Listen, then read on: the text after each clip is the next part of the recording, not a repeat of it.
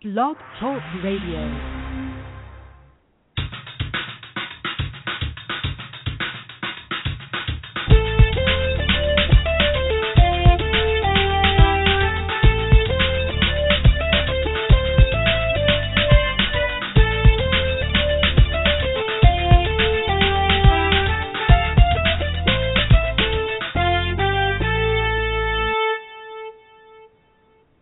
Welcome to Go For It.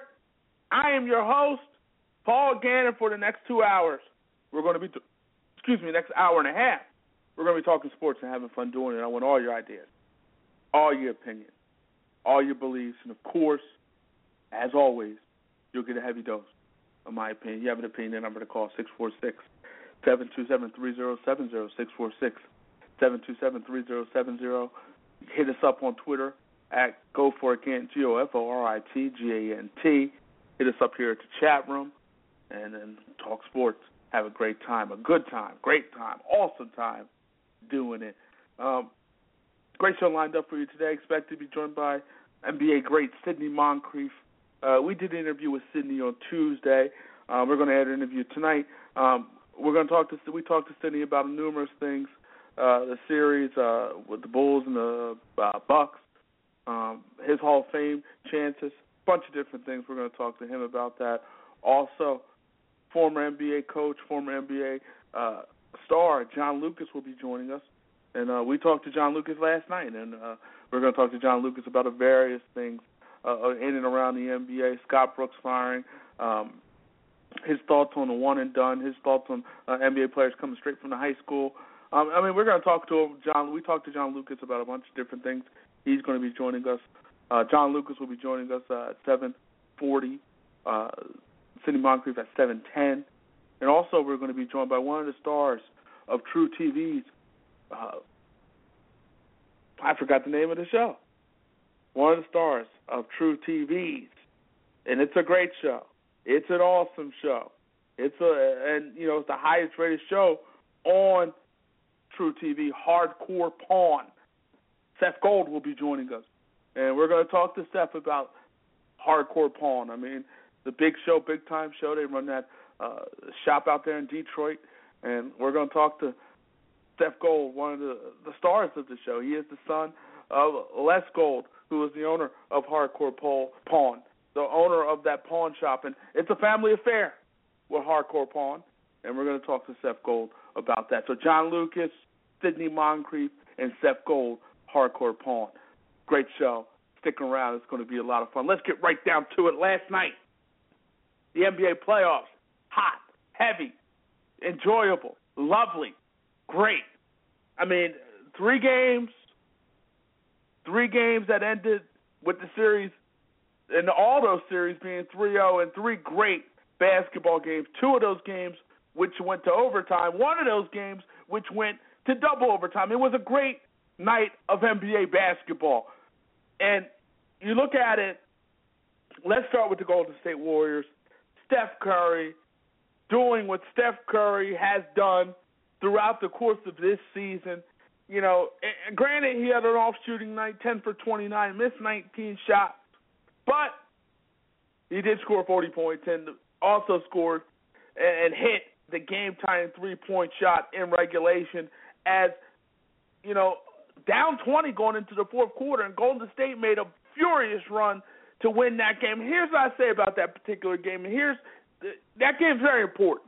And you may say, why, Paul, 2-0 against a team that you're better than, but this is why that game's important.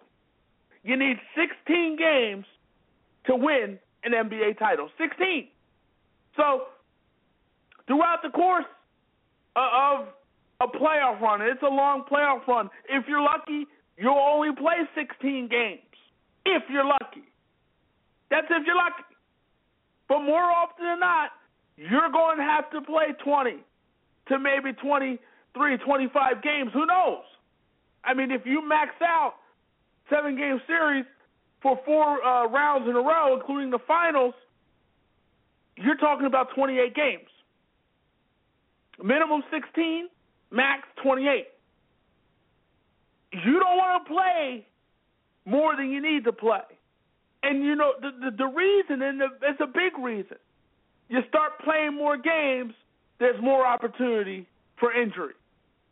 You start playing more games, then you run into what happened to OKC and Russell Westbrook a few years ago with his meniscus tear. You start playing more games, and then you run into what happened to OKC last season with Serge Ibaka missing the first 2 games of the Western Conference Finals against the San Antonio Spurs, and ultimately the San Antonio Spurs jumped out on OKC and ultimately won the series in 6. So you play more games, you become more susceptible to injury. And your whole playoff run can change in an instant. It's changed. It changed in an instant for OKC a few seasons back. In an instant. Championship contender became a team that got out of the first round, but you knew they couldn't go any farther. You knew they were done. They were done. And so, because of that, you got to be careful. And you don't want to play a bunch of games unnecessarily. And here's the bottom line also. Here's the bottom line. You start out, and you can even go back to Derrick Rose. I know it was the first game against the Philadelphia 76ers, game 1. Well, he tears his ACL. And that's the end of the series. Done deal. Series over. You're number 1 seed, best record in the Eastern Conference. Series over. Just like that. Series over. And you expect it to go far. You expect it to contend. Series over. Just like that. Season over. Just like that. Championship aspirations, hopes, dreams. Done. Done. Just like that. So the reality is you don't want to put yourself in position where you are missing a key star, a key player because of injury. And injuries happen when you play a lot of basketball games in a short time span, but injuries also happen when you play more games, more. So when you have a situation like Steph Curry and Golden State, where you have an opportunity, all 3 of those teams, Bulls, Cavaliers, Warriors, all those teams have championship aspirations, championship hopes, championship dreams. Those 3 teams had an opportunity last night to go up 3-0 and to basically put that nail in the coffin. No one has ever come back from 3-0. 3-0 looks totally different than 2-1. Milwaukee wins last night, guess what? Maybe they get some confidence, and maybe they get a little momentum, and maybe they actually believe they could beat the Chicago Bulls. Who knows? Pelicans win last night. Anthony Davis, big-time player, stud. Who knows? Maybe the Pelicans believe that they can defeat. Maybe they believe they can defeat the Golden State Warriors, and they get a little confidence. 2-1 is totally different than 3-0. Who knows? Maybe the Boston Celtics. Obviously not as talented as the Cavaliers. Obviously no shot to win that series, but a gutsy, gritty, hard-working, play-hard team. Who knows? They down 2-1. Maybe they have a little confidence. 2-1 is better than 3-0. Anytime, any day. Many have come back from 2-1. None have come back from 3-0. Many have come back from 2-0. None have come back from 3-0. Some have come back from 3-1. But 3-0 is usually the end. Unless you're the Boston Red Sox in 2003. usually the end. It's usually the end. And so, with that being said, last night was important games for those three teams that have championship aspirations. Three teams that believe that they can get it done. And I said the 2003 Red Sox, it was the 2004 Boston Red Sox who were down 3-0 to the New York Yankees. But you look at it, and especially the Bulls with Derrick Rose. You know, you want to get Derrick Rose in and out of series as quick as you can. Get in, get out, get some rest. Let's get this sweep and get some rest. LeBron, same thing. Played a lot of playoff games over the year. Get your sweep, get some rest, get out. Put them away. At Golden State, again, championship dreams, hopes, and aspirations. You want to get in, do what you got to do, get out. Don't let a team like the Pelicans, a 45-win team, don't let them hang around and make you play unnecessary games. Make your stars play unnecessary minutes. You're going through the Western Conference, you're going through the gauntlet. It's that plain. It's that simple. After this, for Golden State, it's probably going to be the Grizzlies. They're going to be a tough out. And after that, who knows who it's going to be. Could be the Clippers. Could be the Spurs. What a great series that is. We'll get to that as we go throughout the course of this show. What a great series that is. But it could be the Clippers and Spurs. Could be the Rockets who look good. So you never know. Get in, get out, handle your business, move on with your life. As we go throughout the course of tonight, Tim Tebow has returned. Tebow Mania is in Philadelphia. We'll talk about it. Greg Hardy, fair, unfair, 10-game suspension. We'll talk about get my thoughts on that. Also, as we go throughout the course of the show, NFL draft, rumors swirling. Going to be fun, baby. It's going to be a lot of fun. Can't wait to figure out what's going to happen. Mayweather-Pacquiao tickets are finally available. We'll talk about that. So much to talk about, so much to get to. We're going to bring in a guy now who did so much in the National Basketball Association, had a great career. Let's bring him in. Let's bring him in now, former NBA star Sidney Moncrief. Sidney, how are you, sir? I'm doing great, Paul. How are you doing today? Doing well. Thanks for joining us. Yes, I appreciate the invitation. Let me ask you this now, Sidney. The Milwaukee Bucks seemingly have an uphill battle against the Chicago Bulls. At this point, is it kind of safe to say that this series is probably over? No, I never said a series is over.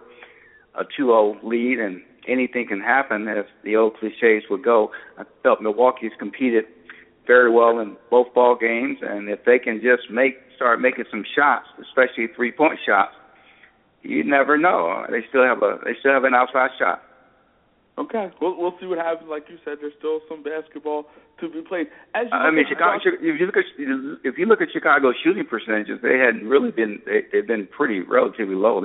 Milwaukee helped them with 38% shooting last evening, and a little bit more than 36 from the three. So they're doing some good things, Milwaukee, and like I said, they need to start scoring more points, and they have a shot. Milwaukee does. I mean, they've been playing. It's not like they've been getting blown out, and I think they can make it a competitive series. I just don't think they can beat the Chicago Bulls, but we'll see. I mean, like you said, there's a lot of basketball to be played. Let me ask you this: they made the transition. Milwaukee Bucks. Jason Kidd comes in. You know, last year they had the worst record in basketball. This year, they played much better. Ultimately, they make the playoffs. Talk about the turnaround on the Milwaukee Bucks. The turnaround has been very nice. I think the front office, John Hammond, new ownership, they've all appear to be on one page. Jason Kidd, as how they want to move the organization forward. And I think that's really crucial. You can tell from just being around the team, that they believe in the system, they want to be in Milwaukee playing basketball, and you're seeing the results on the court. They're a young team, but they have veteran players, which I think is very important. We're talking to former NBA star Sidney Moncrief. And Sidney, let's look at the MVP race now. I mean, you have James Harden, second in the league in scoring, led the Houston Rockets to the second seed in the Western Conference. You got Steph Curry, Golden State Warriors, best record in basketball. In your opinion, who is the MVP of the 2014-2015 NBA season? I'm not going to be political. I really don't know. I really don't know. I mean, I don't think you could go wrong with either player. I don't think it should be an either-or proposition. Whoever is chosen will be worthy either way. When I watch ball games, they both seem to have tremendous impact on both teams. They're competitive players. They're winners. I don't really have a strong feeling for this year. Unlike other years in the past, I could clearly say this player should be MVP. I can't really say it with any certainty for this year. Nobody? You can't pick one of the two? No, I couldn't even pick. I'm not trying to not insult anyone. I just can't pick which one. In my mind, it could be either or as it relates to MVP. There were a couple other players that were in the discussion. Certainly, Russell Westbrook, even though they didn't make the playoffs, he was certainly valuable to their team making the run to the playoffs. Davis has been very effective in putting Pelicans in the playoffs. But when you just nail it down to two players, I couldn't really pick between either guy. Let me ask you this now, Sidney, just talking about the game of basketball, the way it's played right now. You were a big-time defender in your day, and I've heard Isaiah Thomas say this, that right now this is the worst defense he's seen in the NBA in a long time. Do you agree? Well, I think it's the worst offense I've seen in a long time because the shooting percentages low percentages are not just necessarily a function of good defense. It's a function of guys not having the skill set and ability to put the ball in the basket. I do know one thing, that as far as setting their defense and scouting the other team's offense and at some point executing the game plan defensively, I think NBA teams do fairly well. They seem to play the pick and roll. They have a lot of different options of how they play the pick and rolls. I just feel that players can't score the basketball as much as they probably could once years ago.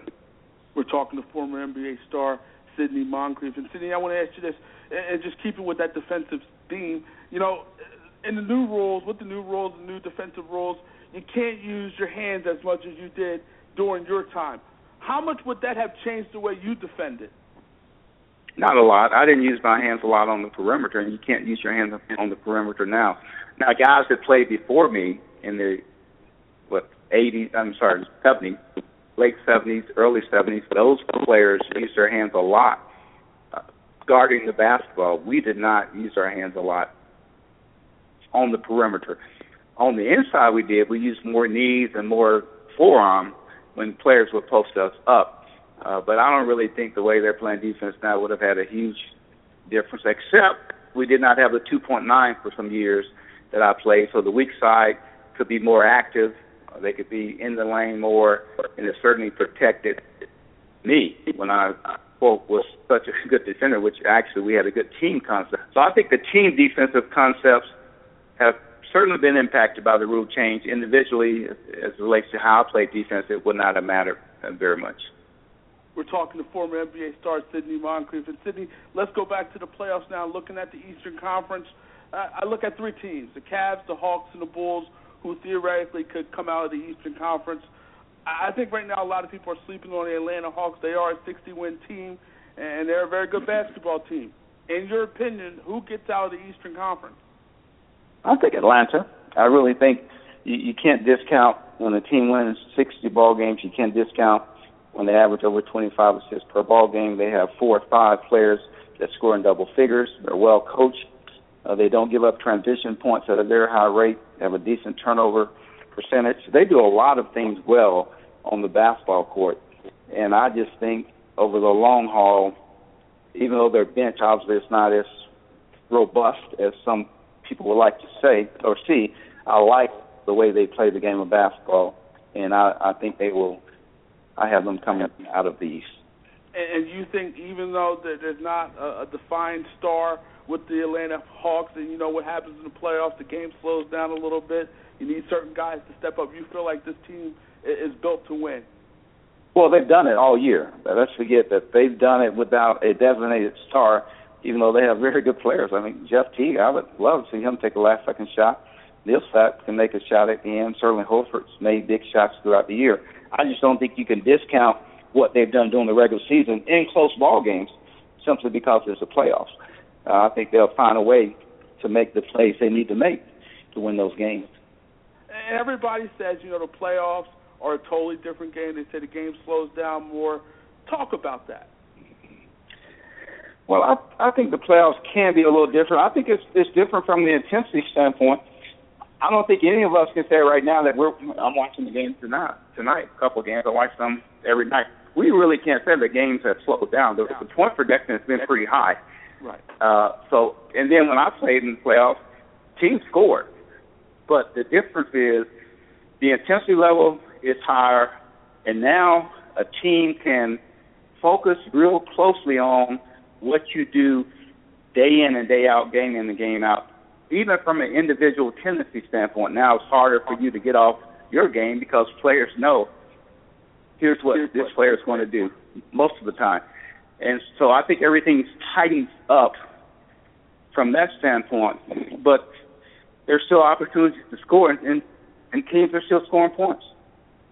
For sure. We're talking to a former NBA star, Sidney Moncrief. Now, out west, Sidney, you got the Golden State Warriors' best record in basketball. And whoever comes out of the West is actually going to go through the gauntlet. I mean, 7 teams in the playoffs with 50 wins or more. With that being said, who goes through the gauntlet and who comes out of the Western Conference? Golden State comes out of the Western Conference. They have too much firepower. In addition to they can defend. They have a great home court. They play defense at a number of positions. They have a center that can protect the paint, rebound very well. He can block shots. You have 2 guards that can score at will in a lot of different ways. They're long. They can put different lineups on the court. No doubt in my mind that Golden State should be the team that comes out of the West. I agree with you. I mean, like you said, they just have those moments where they just explode and they just blow basketball games wide open. They've been doing it throughout the course of the season. They've been doing it in the series against the Pelicans thus far. Let me ask you this now, Sidney. Who wins it all? I don't know. I don't know if you can say Golden State is a shoo-in or someone from the West will just take the NBA title. I wouldn't go that far. I don't really know who will win it all. I like Golden State in general. Okay. Only because of their firepower and their ability to defend. So if I had to pick a team, I would pick Golden State to win it all. So Golden State, okay. You're going with Golden State. I'll put you down for Golden State. Well, I'm not going for anyone. I'm going for Milwaukee. You asked me a question about who I thought would win. It would probably be Golden State.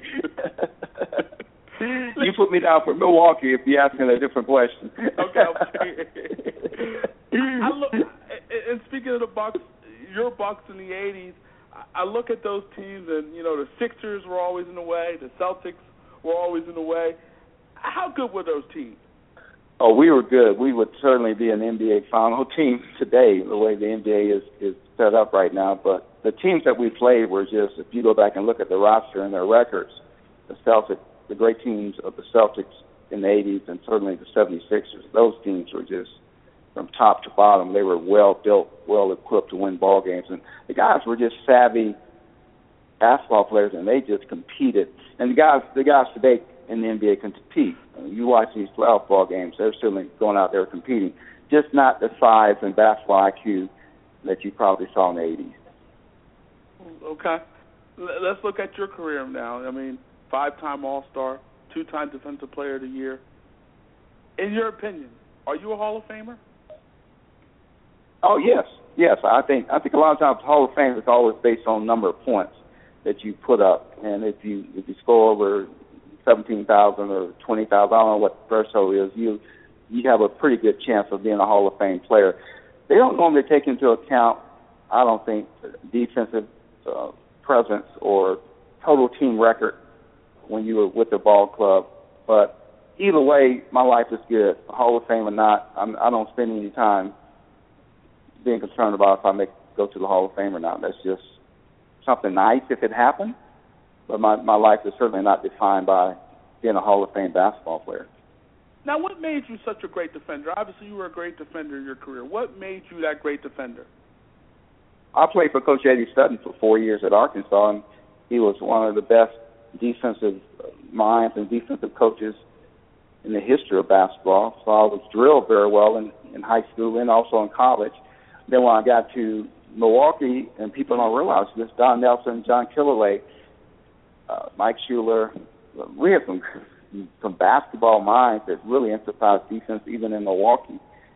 And so that really helped me from a team standpoint, because individually you can't really say you're going to stop the best offensive players in the NBA, even if you're a good defensive player. But if you know that your defense is set up in certain directions, you can push and funnel players away from their strengths to their weakness and hopefully have your teammates there to protect you.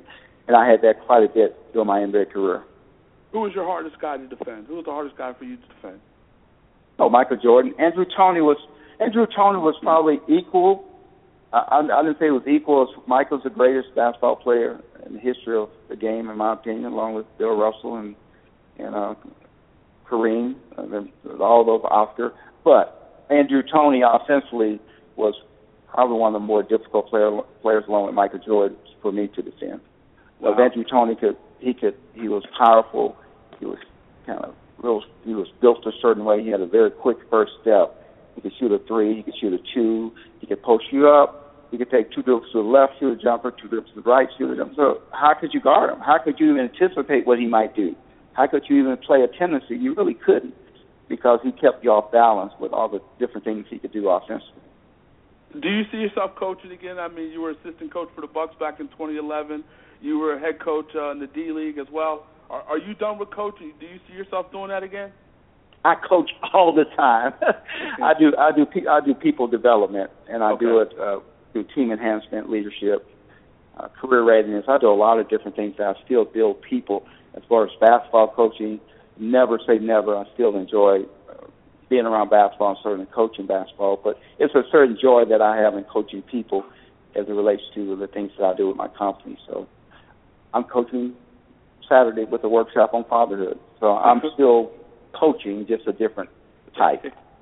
So you never stop coaching. You never stop. Never stop coaching. Never stop coaching. I love that. Sounds good, Sidney. A pleasure talking to you, man. Wish you pleasure.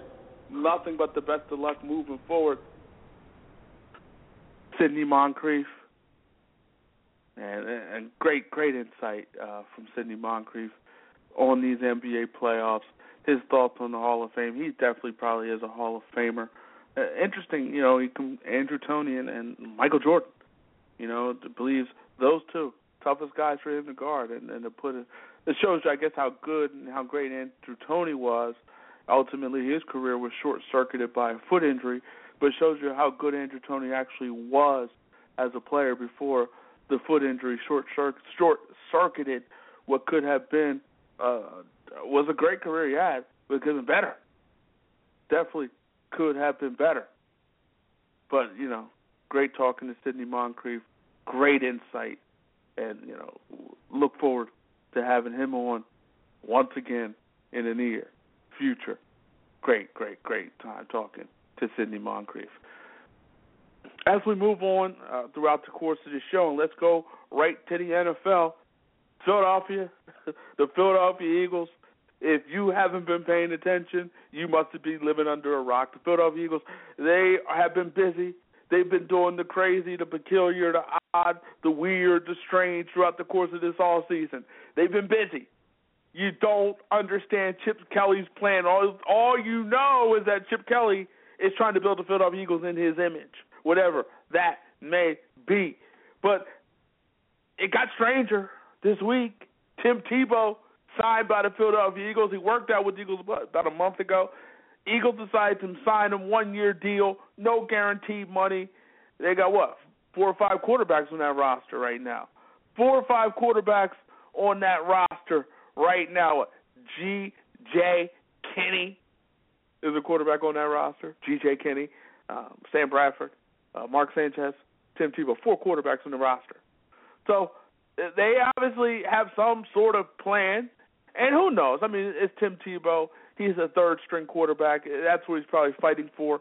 And also Matt Barkley, I forgot about him. That's 5 quarterbacks. But Tim Tebow, he's fighting for that third spot. So, I mean, this is really, in a lot of ways, a nothing move. It's really no type of gamble on any level. This is just the Eagles, I guess, taking a flyer on Tim Tebow. I mean, Tebow worked out with the Eagles, and they said that they saw improvement. He's been working with a quarterback guru, Tom House, and apparently maybe his mechanics are better. His throwing motion is better. And maybe a guy, 49% completion percentage, career completion percentage, maybe that percentage creeps up with the help of Tom House, with the help of Chip Kelly. Maybe. I mean, honestly, you look at Chip Kelly's system, there's a lot of short passes in his system. So with those short passes, maybe Tebow's his completion percentage will go up. Maybe it will go up because of those dinks and dunks that they do in Philadelphia. If Tebow can get it there. If he can get it there. And if he gets it there fast enough. If he gets it there, does he get there on time and everything? I mean, it's the Eagles, he's a 47% completion percentage, his career, 49 if you want to bump it up, 48, because it's 47.9 if you want to round it up. But he's a guy that has, in a lot of ways, he can't throw the football. Not in a lot of ways. In reality, he can't throw the football. He can't throw the football effective enough to be able to last in the National Football League. I don't see how a guy, unless this guru is God, and unless this guru is God, Tom House, then I don't know how he's going to change a guy who, at his best, at his height, is his career best. When he was at his best, when the mania was crazy. Excuse me. When Tebow mania was crazy at its best, he was a 46% completion percentage in 2011 when he made it to the playoffs and ultimately won a playoff game. That's when he was at his best, seemingly. 12 touchdowns, 6 interceptions. 46.5% completion percentage. And the thing about the Broncos, and during that particular season, with the whole thing with Tebow, in a lot of ways with that, they really, in a lot of ways, with Tebow, they kept the game close. They did what they had to do to keep the game close defensively, and then Tebow would work his magic in the fourth quarter. I heard Brian Dawkins say, you know what, if you can keep the game close and keep your team in it defensively, in the fourth quarter, Tim Tebow can go crazy and just, be not random, if you will, but be spontaneous, just go off the seat of his pants and be successful. I mean, in that 2011, it was magical. It was truly, truly, truly a magical season for Tim Tebow. It was magical. But to think that a guy with a 47.9% completion percentage, a guy who had performances in games where, he had a game where he was 2 for 8. I mean, 2 completions from your quarterback. In a passing league, you only get 2 completions from your quarterback, and you still win that particular game. You still win that particular game, even though you completed only 2 passes. Even though you completed only 2 passes in the game, you still found a way to win that football game. And if I'm not mistaken, one of those completions was I believe it was like a 65-yard bomb to Eric Decker. So, in reality, Tim Tebow, I don't think he's an NFL quarterback. I would be ecstatic, excited, amazed, happy. I would be genuinely happy if Tim Tebow had success in the National Football League. I would be genuinely happy if Tim Tebow was a competent NFL quarterback in this, a competent quarterback, a competent NFL quarterback, or quarterback who can throw from the pocket, or quarterback who can move away. He can't move around from the pocket. He definitely can do that. But a quarterback who can effectively throw from the pocket. I would be excited if he was that guy. I really would. But he's not. He's not that guy. He's had moments. I mean, over 300 yards against the Steelers in the playoffs. Big 80-yard bomb to Demaryius Thomas, crossing route. Demaryius Thomas took him most of the way. He's had moments. He's definitely had moments. But you look what happened when Peyton Manning took over that offense. That offense just put up crazy numbers, crazy points.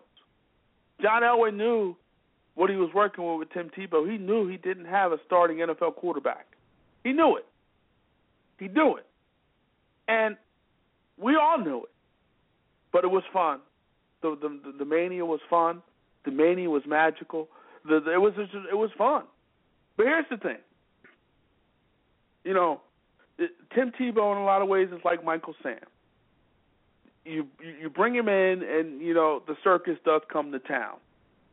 The Tebow maniacs come to town. Michael Sam, everybody, Oprah comes to town with a reality TV show, even though that never happened. But they come to town. You know, so they come to town when that happens. When you bring a Sam, when you bring a Tebow into the mix. And none of these guys, you know, you could argue none of these guys are really NFL talented players. They're not NFL players. And Tebow had a few years, 3 years in the NFL, but was out of the league for about 3 years. So you can argue that none of these guys belong in the NFL. Michael Sam, you know, he was drafted by the Rams, ultimately cut. Cowboys practice squad, they released him from there. He went back, Veterans Combine, ran a slower 40 time. So, I mean, you can argue that none of these guys are NFL caliber players. But, you know, if Sam gets another chance, there's going to be some the circus will come to town for him, and the circus will come to town to Tebow when OTAs start and mini camps and Tebow is actually throwing. People want to see if those mechanics are better. People want to see if the throwing motion is better. People want to see if he throws a better, crisper ball. They want to see it. They want to see that. And the only way to see that is pretty much the only way to see that really is in the preseason, is during minicamps. The only way we'll know is Tim Tebow is really changed, a changed man, if you will. If the mechanics are different, if this man is a better player, I really hope that he is. I'm hoping. I'm wishing him well. I really do. I wish Tim Tebow well. I don't think he's good enough, but I wish him well. I really do. Time will tell if he's good enough. Tom House,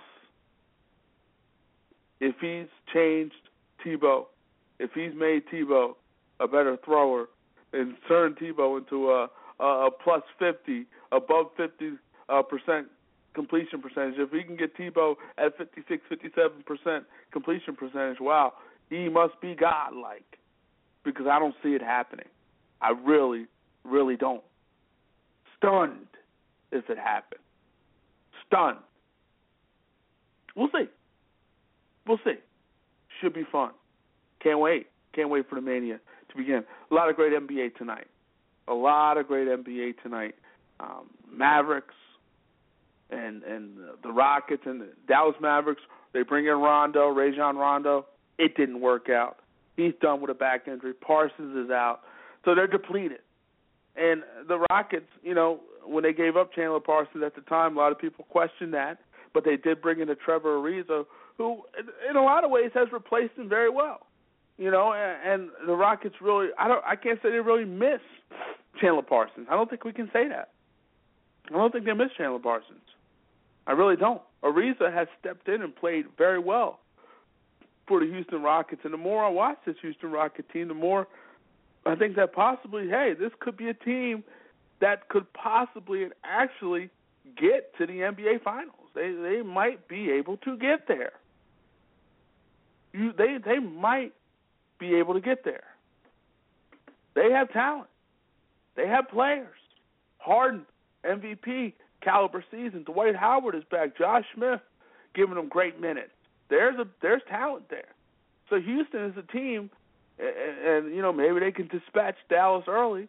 And I had this series going a little longer than I had the series going to 7, and I didn't think necessarily that Dallas would win it. I had Houston winning it at 7, but I thought it would be a longer, more competitive series. But time will be to tell. Still a lot of basketball to be played, and the series doesn't start till the home team loses. And thus far, the home team has not lost. We'll see if the Dallas Mavericks can keep it up. But anyway, another big game tonight. You got the Spurs, Clippers. I would say the marquee matchup of this first round, the best series in this first round, the series I'm most looking forward to and been enjoying thus far. This is the series to watch. And the Spurs, they got Tony Parker banged up. He says he'll be fine tonight, hopes he'll be fine tonight. But Patty Mills stepped up, gave him 18 big points. He stepped up. And Tim Duncan, 39 years old, still a big performance, 28 points, 12 boards, and was big time. Big time. And so, you got performance, and this is what the Spurs do. And Jamal Crawford said it perfectly. Manu Ginobili goes out, Danny Green steps in. Parker goes out, Patty Mills steps in. And that's what you get when you have a team like the San Antonio Spurs. They pick each other up. And unsung heroes come out of the woodworks. And Patty Mills was a big part of their run last year. He had a great NBA final. He was a big part of their run. But I still think the Clippers are the better team. I think the Clippers are going to win this series. You're starting to see some breakdown in terms of injury with Parker, a big part of what they do. And then now you're going to have a situation now where Parker's not 100%, and the Clippers are coming, man. They're coming. And I think they'll win this series. They had to win in this series in 7 when it first started, and I'm going to stick to that. I still believe they win this series in 7, even though, they won that game on the other night, the San Antonio Spurs. I still felt like the Clippers are playing better. I still feel like the Clippers are the better basketball team in this particular series. But time will tell. Time will tell. It's going to be fun. There's a lot of basketball to be played, as I said, but I really like the way the Clippers are going right now. And I'm interested to see what happens tonight. Tonight should be fun. Tonight should be interesting. Tonight should tell me some things about what may happen in this series. I expect a big effort out of the Los Angeles Clippers tonight. Will Haka Jordan happen tonight? Probably so, and it has been effective and has worked very, very well. We sat down with John Lucas last night. Here's our interview with John Lucas. Let's bring him in now, former NBA star John Lucas. John, how are you, sir? Good, Paul. How are you today? Doing well. Thanks for joining us. I'm glad to have it, and it's my first time on it. I'm excited about it. For sure. And John, a compelling series out west with the Spurs and the Clippers. Last night's game went to OT. The Spurs would prevail in OT. How do you see the series playing out? Who's going to win it?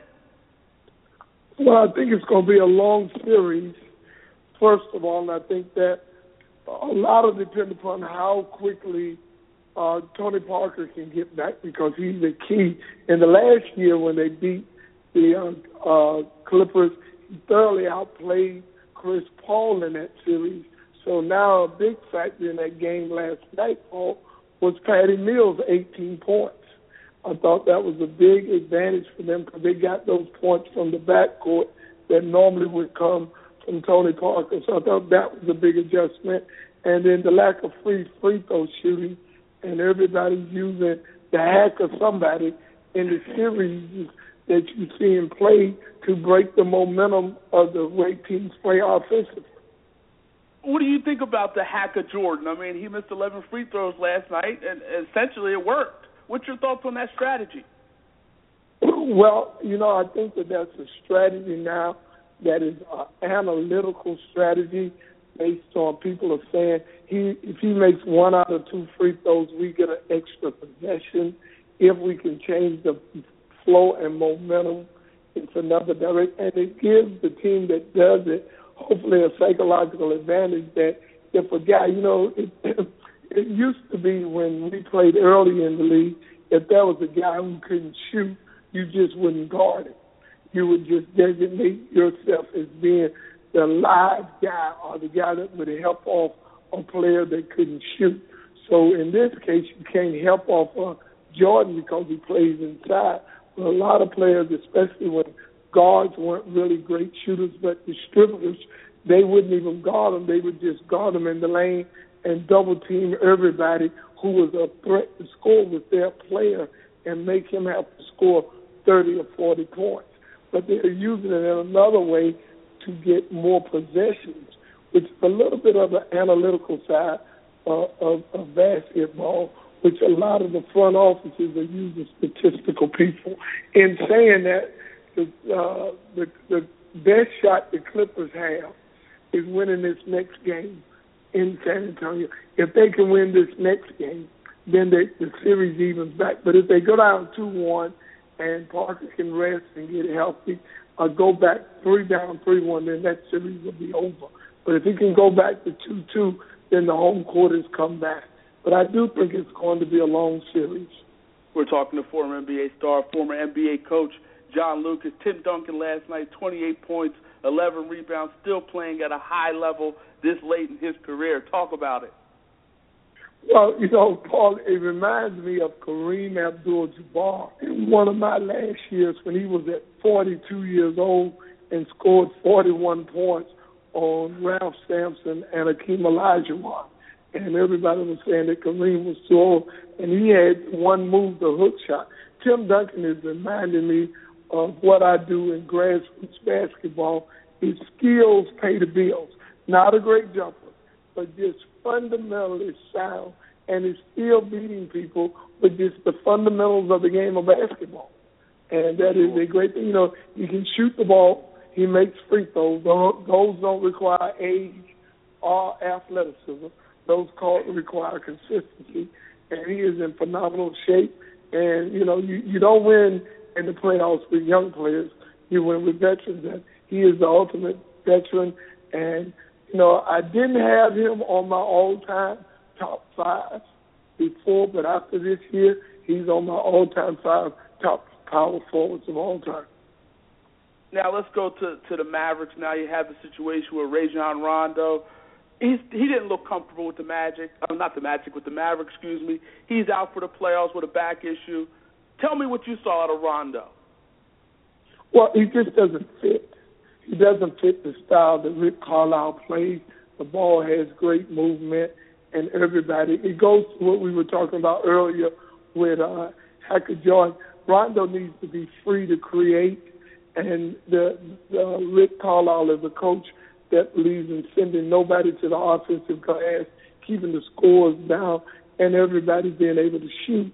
I think it's real hard for him because Rondo isn't a floor spacer.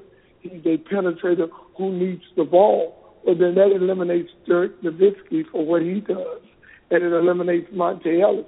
So in getting that pick, it just didn't fit who they were already as a team. So for me, Rondo, when he was in Boston with his great years, people forget he played with 3 Hall of Famers. So you got Ray Allen who could really shoot the ball. You got Paul Pierce who could post up, and you had Kevin Garnett inside. So for what he did, that was a fit for him. And it's a la Steve Nash when Steve Nash was with the Mavericks. Steve Nash couldn't play very much because they had a system of having to feed the post and people coming off down screens and curl. Well, Nash wasn't effective that way, but as soon as you got with Mike and Tommy and they had side pick and rolls and early pick and rolls and freedom, he became an MVP in the league. It's all about fit and where you go. So sometimes in our league that guys look like they can't play, it's because they don't fit that system. And a lot of guys go for a long time hoping to find a system that fits them.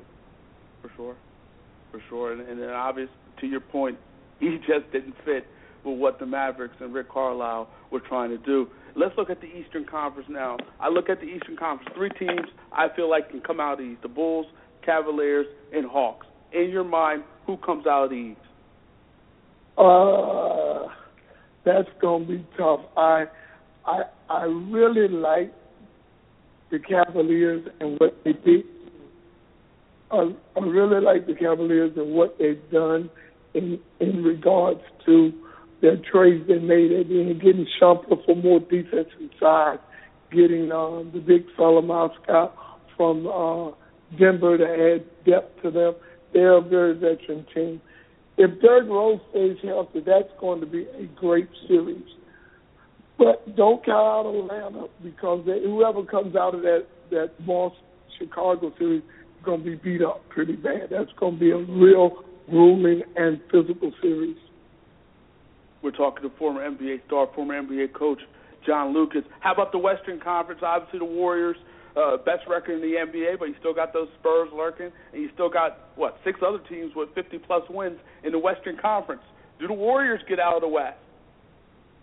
That's going to be very interesting. I like my team that I live in. I like the way the Rockets are playing, especially with Dwight Howard getting healthy again and Josh Smith being able to play multiple positions. And you can make a great case for James Harden for getting the MVP too. I do like the way I just think you shoot. You live and die by those threes. I'm an old school guy. You've got to have an inside game to win it all. And I think that's what is missing from the Warriors, because any night that they're shooting, it could be off, which is at any time they could be in trouble. So who wins it all? I knew you were going to keep me on that spot. You know what?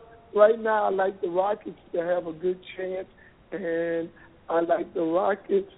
Memphis I wouldn't sleep on, but the defending champions really look good, and I think Greg Popovich has done a great job managing minutes all year. So I'm going to say the Spurs are going to come out. I'll be really disappointed if the Clippers don't get out in the first round. It's a bad matchup for them, but they have had the talent to be good for a while, and I'm surprised that they weren't better this year to end up with 4th or 5th seed. So we're going to have an all John Lucas, a Lucas Bowl NBA Finals, Spurs Cavaliers? That would be. I would probably be depressed because I was there to get LeBron when I was there, got him and didn't get to coach him, and I felt like when Pop became the general manager, I left to go to become the general manager of the Sixers because I felt that he wanted to coach. I was right about both. So let me ask you a question. What if you had LeBron James? What would have happened to Coach Lucas as a coach? Would he have won a ring? It's funny, Paul, you asked that. I always tell guys when I used to coach, when I was with the Spurs, we won 62 games and 59 before I left to go to Philly, and then we lost 60 games when I went to Philly. And I realized that talent wins games. But, and I always just tell my guys all the time, you guys probably won't Phil Jackson. I would love to have the Lakers. I'm not saying I'm going to win 10 titles, but I'm going to win a few if I got that team. And I'll see if Phil can win with you guys with this team. Coach, let's look at the new rules in the National Basketball Association. It seems to favor quick guards, the Chris Pauls, the Steph Currys, the Damian Lillards of the world. Imagine if you were playing in these rules today. What kind of numbers would you put up? You know what? My point guard and today's point guards are different. And, Paul, that's an interesting question, and you got to do this on your show at another time. The most athletic position in the NBA used to be the small forward spot. But if you go through the league now, the most athletic position is the point guard spot. And, I mean, those guys aren't, like I was a big passer and a contributor and a distributor to be a contributor. I could score, but not at the rate that these guys score at now, and how physical and big and quick. You look at Derrick Rose. You look at Chris Paul, like you said. Look at Schroeder. You look at Steph Curry. You look at James Harden. You look at Russell Westbrook. You look at Damian Lillard. It's the most athletic position in basketball right now. For sure. I mean, and they're definitely taking advantage of the new rules, and it helps. I mean, the no hand check. And they're big, they're physical, and if they're faced up, you can't touch them, and right. That's tough to guard. For sure. And see, when I played, he did hand check. Right. You keep an arm on them. Can you imagine not touching somebody now? Oh my God. I want to ask you this now, John. You do a lot of work with high schoolers, and I believe that high school players should be allowed to go straight from high school to the NBA. Do you believe that? Do you have that similar opinion, or does your opinion differ? No. You know what has happened, Paul? You go into individual sports like golf, tennis. There's not the physical difference. The NBA's draft was originally set up to make the worst teams better because you were getting a 4-year player. It's now set up to draft high schoolers or first players out for 1 year, not to make teams better, but not to pay guys the amount of money they want to make until they get to be really good. So if I draft a guy in the first round and he's 19 and he doesn't pan out, a lot of these players pick is really a 2-year guarantee. And then I have the right as the owner of the team to decide if I want to renew his contract at a certain rate. Well, if a guy comes out, then they draft somebody else. But it's not set up that the team is set up to make the team better. Like, I'll give you an example. Look at the the Oklahoma Thunder. They drafted all those young kids, and for a year, Westbrook averaged like 7 turnovers a game. And through 3 coaches before he got really good, but you had no choice to play him until he got really good. Well, that doesn't favor coaches. That favors the players. So, like, if you have him and you must play him, you're going to lose games. Okay. But does that put the onus on scouts, GMs, coaches to scout better? No, it doesn't, because those guys just physically aren't ready. They haven't developed that. That's one of the reasons I got into so grassroots from 4th grade on, to get the skill level up earlier. Everybody's drafting people because they run and jump and then see if they can teach them how to play.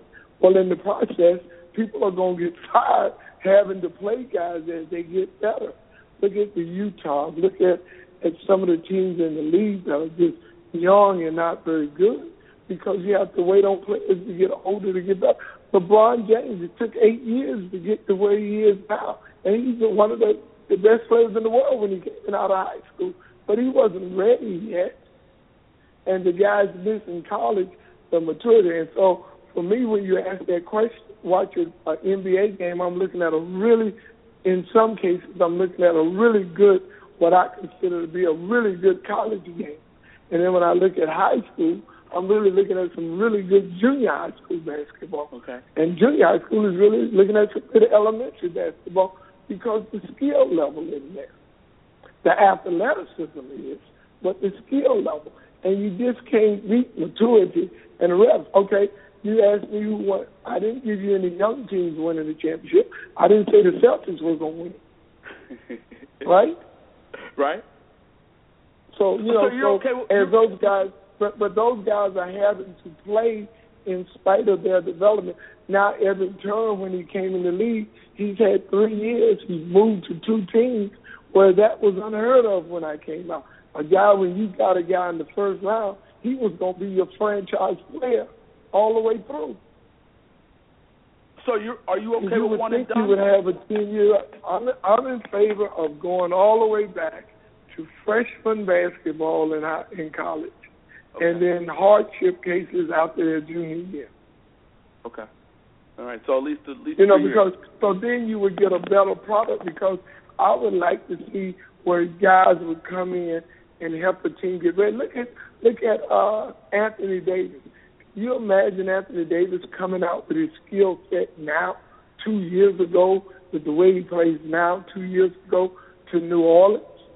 How much better they would have been 2 years ago? Right. What it is trying to speed up the maturation process for the younger kids, but it's at the expense of coaches, scouts, and GMs. And you're saying scouting better. You can't, but they got to learn how to play, because the high school, the college game is so much different than the pro game. Now, if you want to really make a difference, then put a 20-second shot clock in college. Right. Yeah, definitely. You know what I'm saying? Then now the game would be the same all the way through. Then that would help the game. I want to ask you this now, John. You fought, you beat substance abuse, and you helped many do the same. Let me ask you this. Is there one particular athlete, one guy that stands out and that makes you say, you know what, I'm really proud of the man that this person has become? That's a great question. Being sober, and this is my 29th year, there are people, it is a very hard thing to do, because so many people don't want the public responsibility of staying sober. A lot of us like to remain anonymous, and then a lot of us fall off the wagon, and it becomes, with so much social media, you get scrutinized when you do. So it's a real onus about maintaining their sobriety and knowing that they're working in the field trying to help others. We don't have that right now in the community, because nobody wants to make a public statement about that, because so much is being done, and not the focus is on alcoholism or drug addiction as it once was.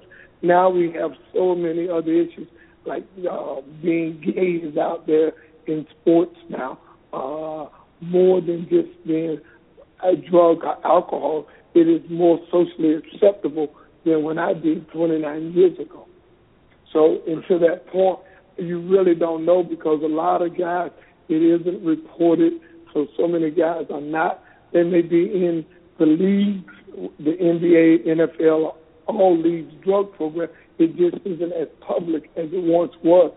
So you don't know, and there's not a lot of guys who have taken that manner to, they want to help in another way, but maybe not say in life's way. Because an addiction is about life and how to handle life on life's terms. It's not the drinking part of it. The drinking part is the solution to life. It makes you medicate your feelings so you don't have to feel that pain or what happens in life to you. Will we see John Lucas coaching in the NBA, coaching in college at some point? Well, I've had some opportunities in college, and my first year, I coached. When I first went into coaching, I coached to make a difference, and we won 2 playoff series 2 times when I coached for 2 years in San Antonio, and won an average of 59 games. And then the last 2 teams I went to, both teams were trying to sell the teams, and as players got better, they sold the team. And so that affects your record. I would really like to, if I had an alternative at my age, I would really like to coach in the league one more time. If I could, I would give up all of my grassroots business to do that, because I would like to go out the right way. The last 2 opportunities to coach, it was about selling the teams. Both teams sold them. But what do? I got to take the job, because what would I do, give it to you? For sure. You know what I'm saying? So, it's a career killer, because your only resume is your wins and losses. So, like, if you look at Scotty Brooks this year, it's a small window now. He's been in 8 playoffs. He missed it this year, so they terminated. But he's in a position that he'll get another chance. Yeah, and I can't fault. And see, but I will tell you this, Paul. You asked a great question. When we won those 59 games or 50-some games in San Antonio, you know what? I felt like we were going to win those games with me or without me. Okay. And that my only window was to win the championship. For me, I coach because I want to make a difference in lives. And the NBA is about winning games. So there was a little bit of a conflict early for me, but I know the difference now. And speaking of, was that conflict in Philadelphia where you brought in a lot of guys who had various substance abuse issues? Well, I had too many guys that was too hard at that time to kind of take care of. Right. It was really tough, and I had guys that I wasn't going to spend a lot of money on getting my team better, because we brought in Lloyd Daniels from New York, who played for me in San Antonio, Vernon Maxwell, that was there, and we had we just weren't big enough to compete, and we weren't going to spend a lot of money. Richard Dumas as well. I remember him as well. Yeah, Richard Dumas as well. Yes. So I mean, you tried to make a difference. Well, I was trying to win games. I thought they were talented enough. They had been there, but I learned that you can probably have one or two guys. I had a lot of success in San Antonio when I had Dennis Rodman, and Dennis was there, and I was able to handle that. But with these guys, we just weren't good enough. We weren't good enough. But it was real humbling. I thought my plays that I ran for David Robinson, I thought they would work with Sean Bradley.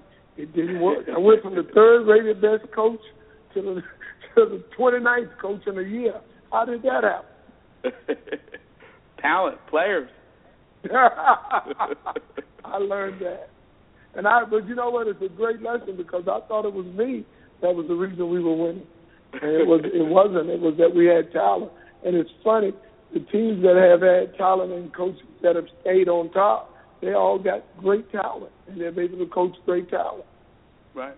I mean, Phil Jackson, Shaq, Kobe, Jordan, Pippen, Rodman, Greg Popovich, Parker, Ginobili, Duncan. I mean, to your point, great talent makes great coaches. But see, they've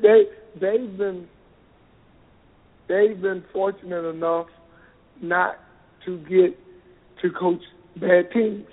I could keep waiting. And that's one of the mistakes I made as a coach, Paul. I left a 59-game team to go to a team that lost 60 games.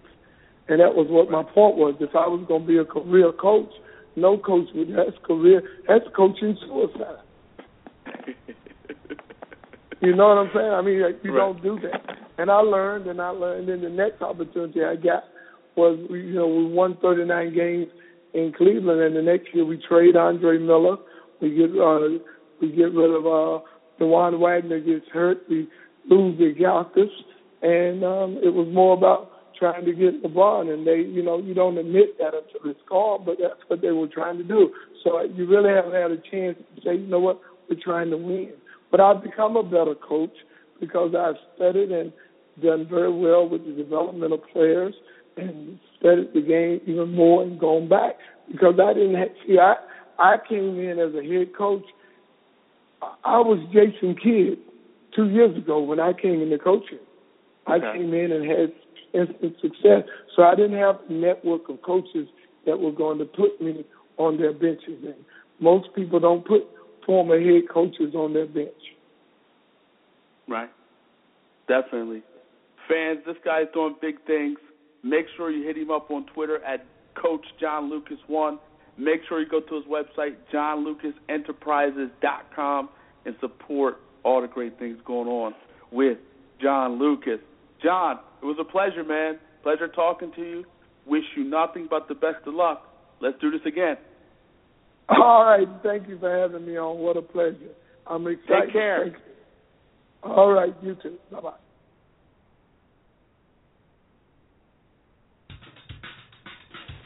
John, welcome to Go For It. Donald Faison. Your Knicks have the best chance out east, though. I will say that. The Knicks have the best chance in the Eastern Conference to beat the Miami Heat. And the Knicks have had some success against the Miami Heat in the regular season, but that doesn't mean anything when the playoffs come. When the playoffs come, it doesn't mean anything. I was trying to throw you. I was trying to throw you a bone, man. I was trying to get your hopes up. Come on, man. I'm a realist too, man. Actor Robbie Jones. Well, we know that we know that you can marry women. We've seen you have a pedigree. We see what you can do. We've seen it. I would never bring my wife around you. I just don't know what you're capable of. Come on now. That's early. That's not Robbie. That's cold-blooded. All right. Sounds good. Thank you so much. You're very, very good at your job. Thank you, sir. Make it fun. You really do.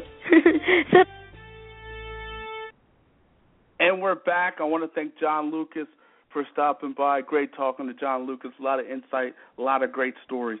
We're going to bring in a guy now doing some big things in the pawn shop world. If you don't know, I bet you do know, True TV each and every Wednesday night, 9 p.m. Eastern. This guy, Seth Gold, Hardcore Pawn, Detroit, Michigan, these guys are doing big things in the pawn shop world. They have an exciting show, and they're making hopefully some big-time money doing it. Let's bring him in now, one of the stars of Hardcore Pawn, Seth Gold. Seth. Hey, guys. Hey, thanks for having me on. How are you? Good. How are you? Great. Let's get right down to it, man. 9th season of Hardcore Pawn. How's business? Business is great. Keep doing our thing. If you do things well, people are going to be interested. And, 9 seasons in, 165 episodes, things are doing and going very, very well, for sure. How much has the show changed your business? I break it down like this. We were successful before the show got here, successful while the show is here. The show's not going to last forever, and we're still going to be successful. So the show, has it drastically changed the business? I wouldn't say it's drastically changed the business. It's brought a spotlight to pawn shops and made it cool to go to a pawn shop, right? So before the show, people used to hold their heads down when they walked in because they weren't having the best luck. But now it's cool to go to the pawn shop because everyone wants to catch a deal, and people have some unique things that they want to get rid of. So it's made the business more mainstream. How much has life changed for you? Crazy. I was just in Italy, and the show is dubbed over. So imagine doing your job and then going to a foreign country where nobody speaks English, and your show is translated and doing extremely well. So my life has changed 180 degrees for the better. You love the attention? Sure. It was funny because I got approached to do the show, and I said that I didn't want to do it. I actually hung up on the producer saying, no, I'm not interested. It was my dad who kind of twisted my arm and said, we're going to do it no matter what. So I'm not used to it yet. Like, when people want to take pictures with me and, get my autograph, I say, for what? Because I'm just a regular pawnbroker. It's interesting, right? I can't really explain it. It's cool. It's got to feel good for the ego. I mean, the ego's got to feel good. No ego, man. I still have a job, 9 to 5. I was at the pawn shop today. I'm traveling tonight. I'll be back at the store tomorrow. Okay, all right. We're talking to one of the stars of Hardcore Pawn, Seth Gold. And Seth, let me ask you this. And, economically, Detroit has not been doing well over the past few years. But in reality, that's kind of good for the pawn shop business. True? Well, here's the thing. So there's 25 million people across the United States that are underbanked and don't have traditional banking. So we see those types of people walk through the store every day. However, in the past few years with the economic downturn, it's kind of created a bigger interest in pawnbroking, right? So people aren't having their best day. They obviously need some money to pay some bills. They come to us. So let me actually flip it on you guys for a second. So out of 10 people that get loans with me, how many do you think come back and get their stuff? Meaning, how many people do you think come back and not default on their loan? What do you say out of 10? I would say about 10%. So about 10%. We actually look between 80 to 90% redemption rate. Okay. All right. So most people come back for their stuff. They need a short-term loan. They bridge money problems and pick up their stuff. So some respect, you're a hero on some level. You're saving the day. Well, yeah. So when everybody else says no and traditional forms of banking say no, we say yes. Okay. All right. I mean, it's a good thing. I mean, obviously, you're helping people out in a pinch in some respect.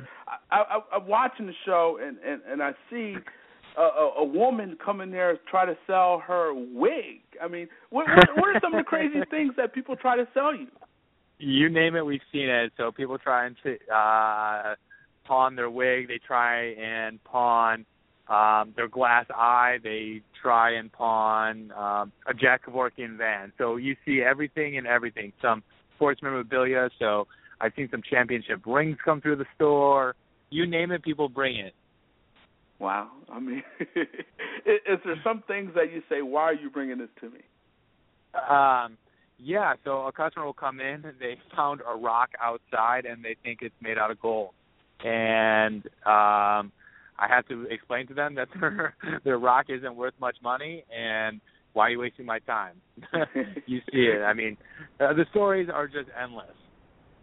We're talking to one of the stars of Hardcore Pawn on True TV, Seth Golden. Seth, obviously with this show and obviously working in the family business, you spend a lot of time with your family, your sister, your dad, all of them. Are there times where you say, you know what, Dad, I need a break, sister, I need a break?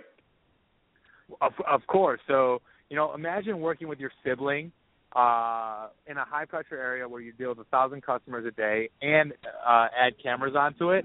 Yeah, I tell my sister and my dad I need a break all the time, and I tell them to walk out the store so I can run it the way that I want to run it, and they laugh in my face. So there's no breaks for me. Do you get tired of the cameras at times? I mean, does that get annoying at times? Yeah, we've been doing it for such a long time. At first, I kind of was all hung up that the cameras were following me around. I really wasn't keen on them being around. But now it's kind of like they're always there. So you just act like yourself. You forget the cameras are there, and you just go about your business. So it's not this kind of operation where we set up just for cameras. We're running our store. So at 9 o'clock, I walk in, I put my mic pack on, I put on the shirt that you see me wear on the show, and then I just go. And, you kind of forget about your surroundings, and you just do what you do to make a living, to make sure you can survive. Are you thinking about changing that shirt?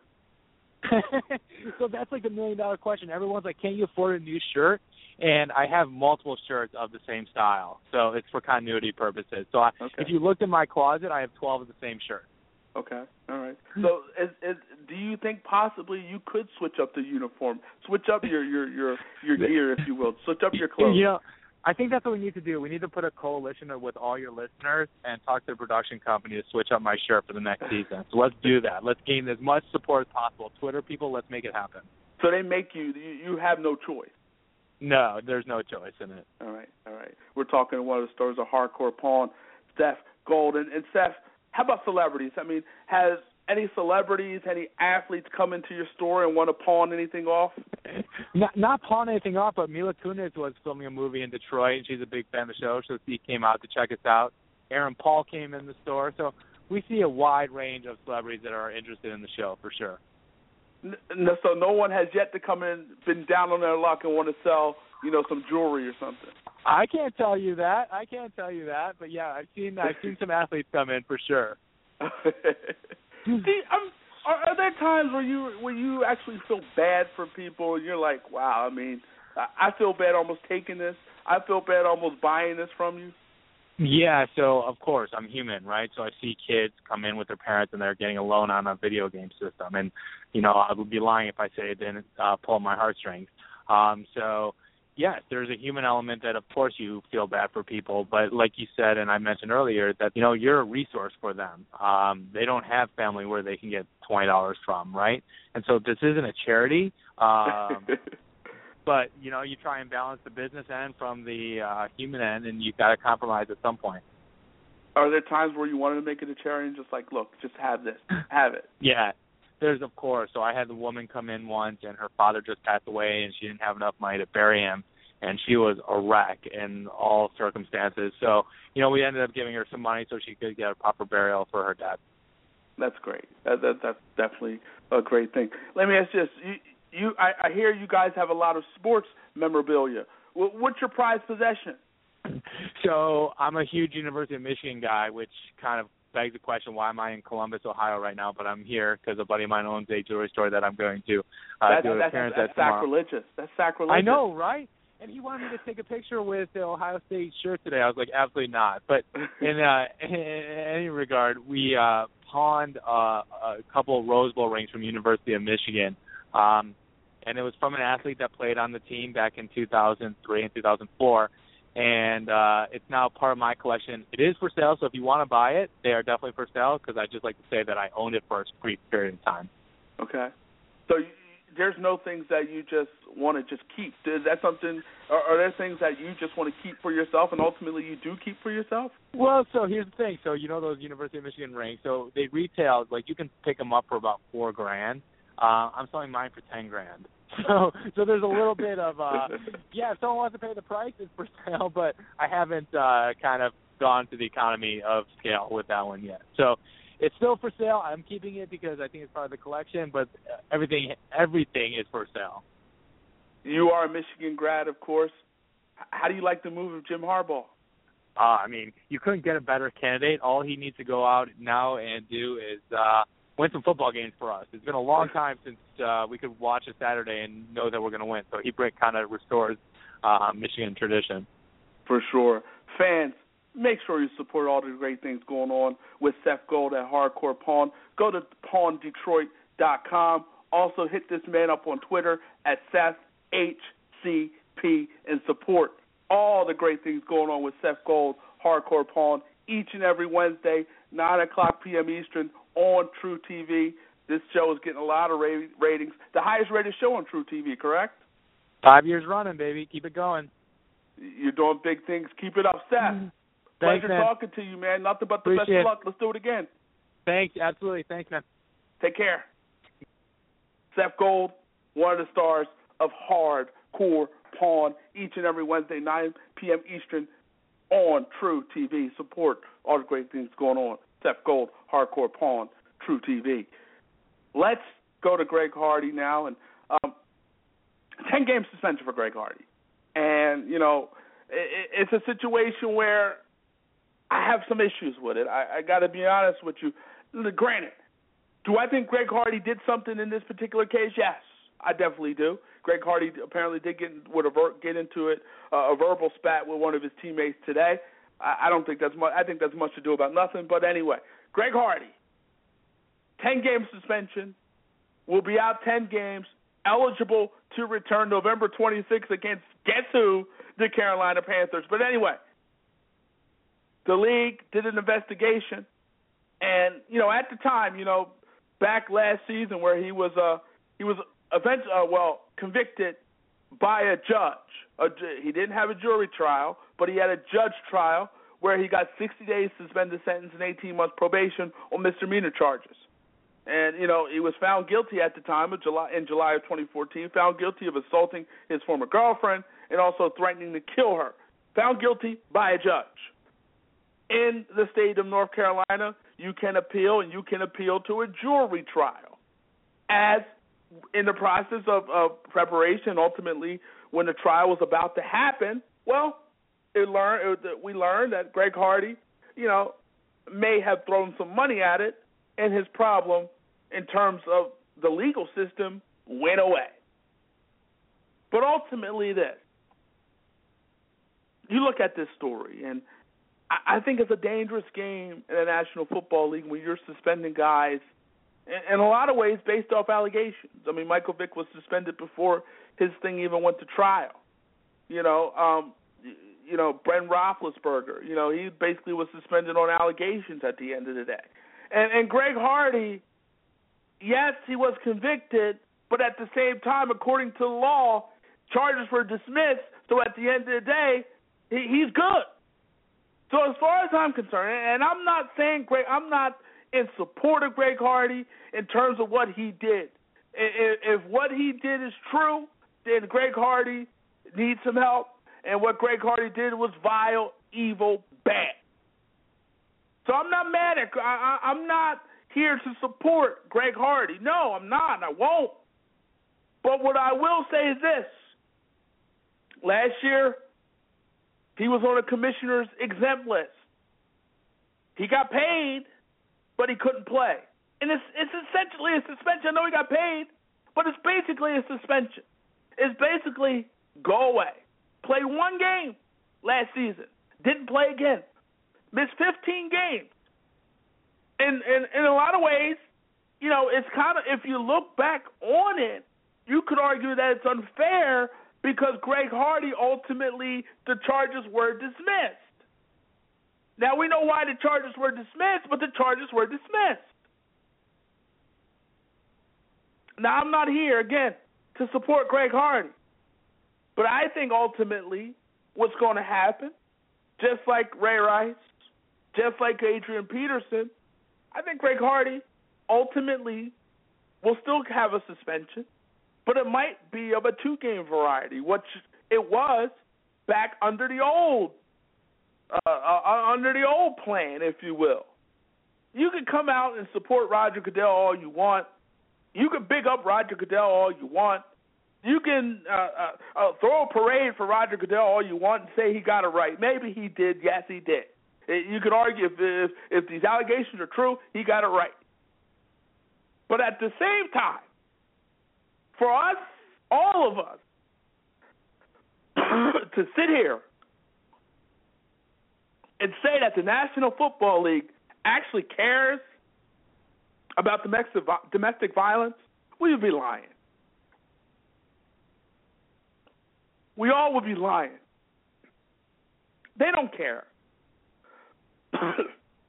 And Roger Goodell was supposed to be this guy who came in and was going to be the new sheriff in town and clean everything up and make players accountable for their behavior. He did it, but at the same time, in the process of doing it, did it really change? I mean, we dole out consequences with the hope that behaviors will change. Well, behaviors have not changed. There's still guys out there doing things that they don't need to be doing. There's still guys out there misbehaving, acting a fool. Still guys out there doing it. So, did all this suspensions and you know, fines and all this stuff, did it really change behaviors? No. So if it really didn't change behaviors, does it really work? Maybe. Time will tell. You know, time will tell. We'll let time be the judge of that. But I will say this. You know, in some respect, this is what the NFL had to do, because I think they had, you know, you had to create the perception that you care. You had to create the perception that you're coming hard and you're swift with justice. You have to create that perception. So I get it and I understand it. And if I was Roger Goodell, I'd probably do the same thing. But I think at the end of the day, this will be overturned. I think at the end of the day, this suspension won't be 10, might be somewhere around 4 or 2 under the old policy. And I think we'll be seeing Greg Hardy on the football field maybe after week 3 or possibly after week 4. Or week 4, after week 4. So we'll see. But I feel like he was already punished on some level because he didn't play 15 games. He got paid, but he missed 15 games. So I think he was already punished. And I just think moving forward, they should move on. I think, you know, we should just move on from all this because they're going to lose. The NFL is going to lose, I believe. And I think we should just move on from this and just, you know, let Greg Hardy be on some level, even though I get why they did it, and I would have did the same thing if I'm in the National Football League. But I think also at the same time you want to just move past all this and get past and move forward and just forget about all the nonsense and all the craziness of 2014. I want to thank Seth Gold for stopping by. Also want to thank John Lucas for stopping by, and also Sidney Moncrief for stopping by. You can listen to this show and other great shows, blogtalkradio.com/pgame, where you can listen to this show and other great shows. Follow us on Twitter at GoForItGant, GoForitGant. I didn't even get a chance to get to Mayweather-Pacquiao, but next week when we're on the air, the weigh-in will be happening. Las Vegas will be buzzing. I'm so excited. Anyway, see you later next week. Mayweather-Pacquiao, a week away. I can't wait. I'm excited. I can't wait. Can't wait I've been waiting for this fight forever. This is just as big as the Super Bowl for me. But Mayweather-Pacquiao next week, I'm excited to talk about. We're going to talk about a lot next week. NFL draft, we're going to talk about that a lot next week. And NBA playoffs, NHL playoffs, baseball, there's a lot of sports to be played. May 2nd will be one of the days of the year in 2015. See you later. Take care. Bye.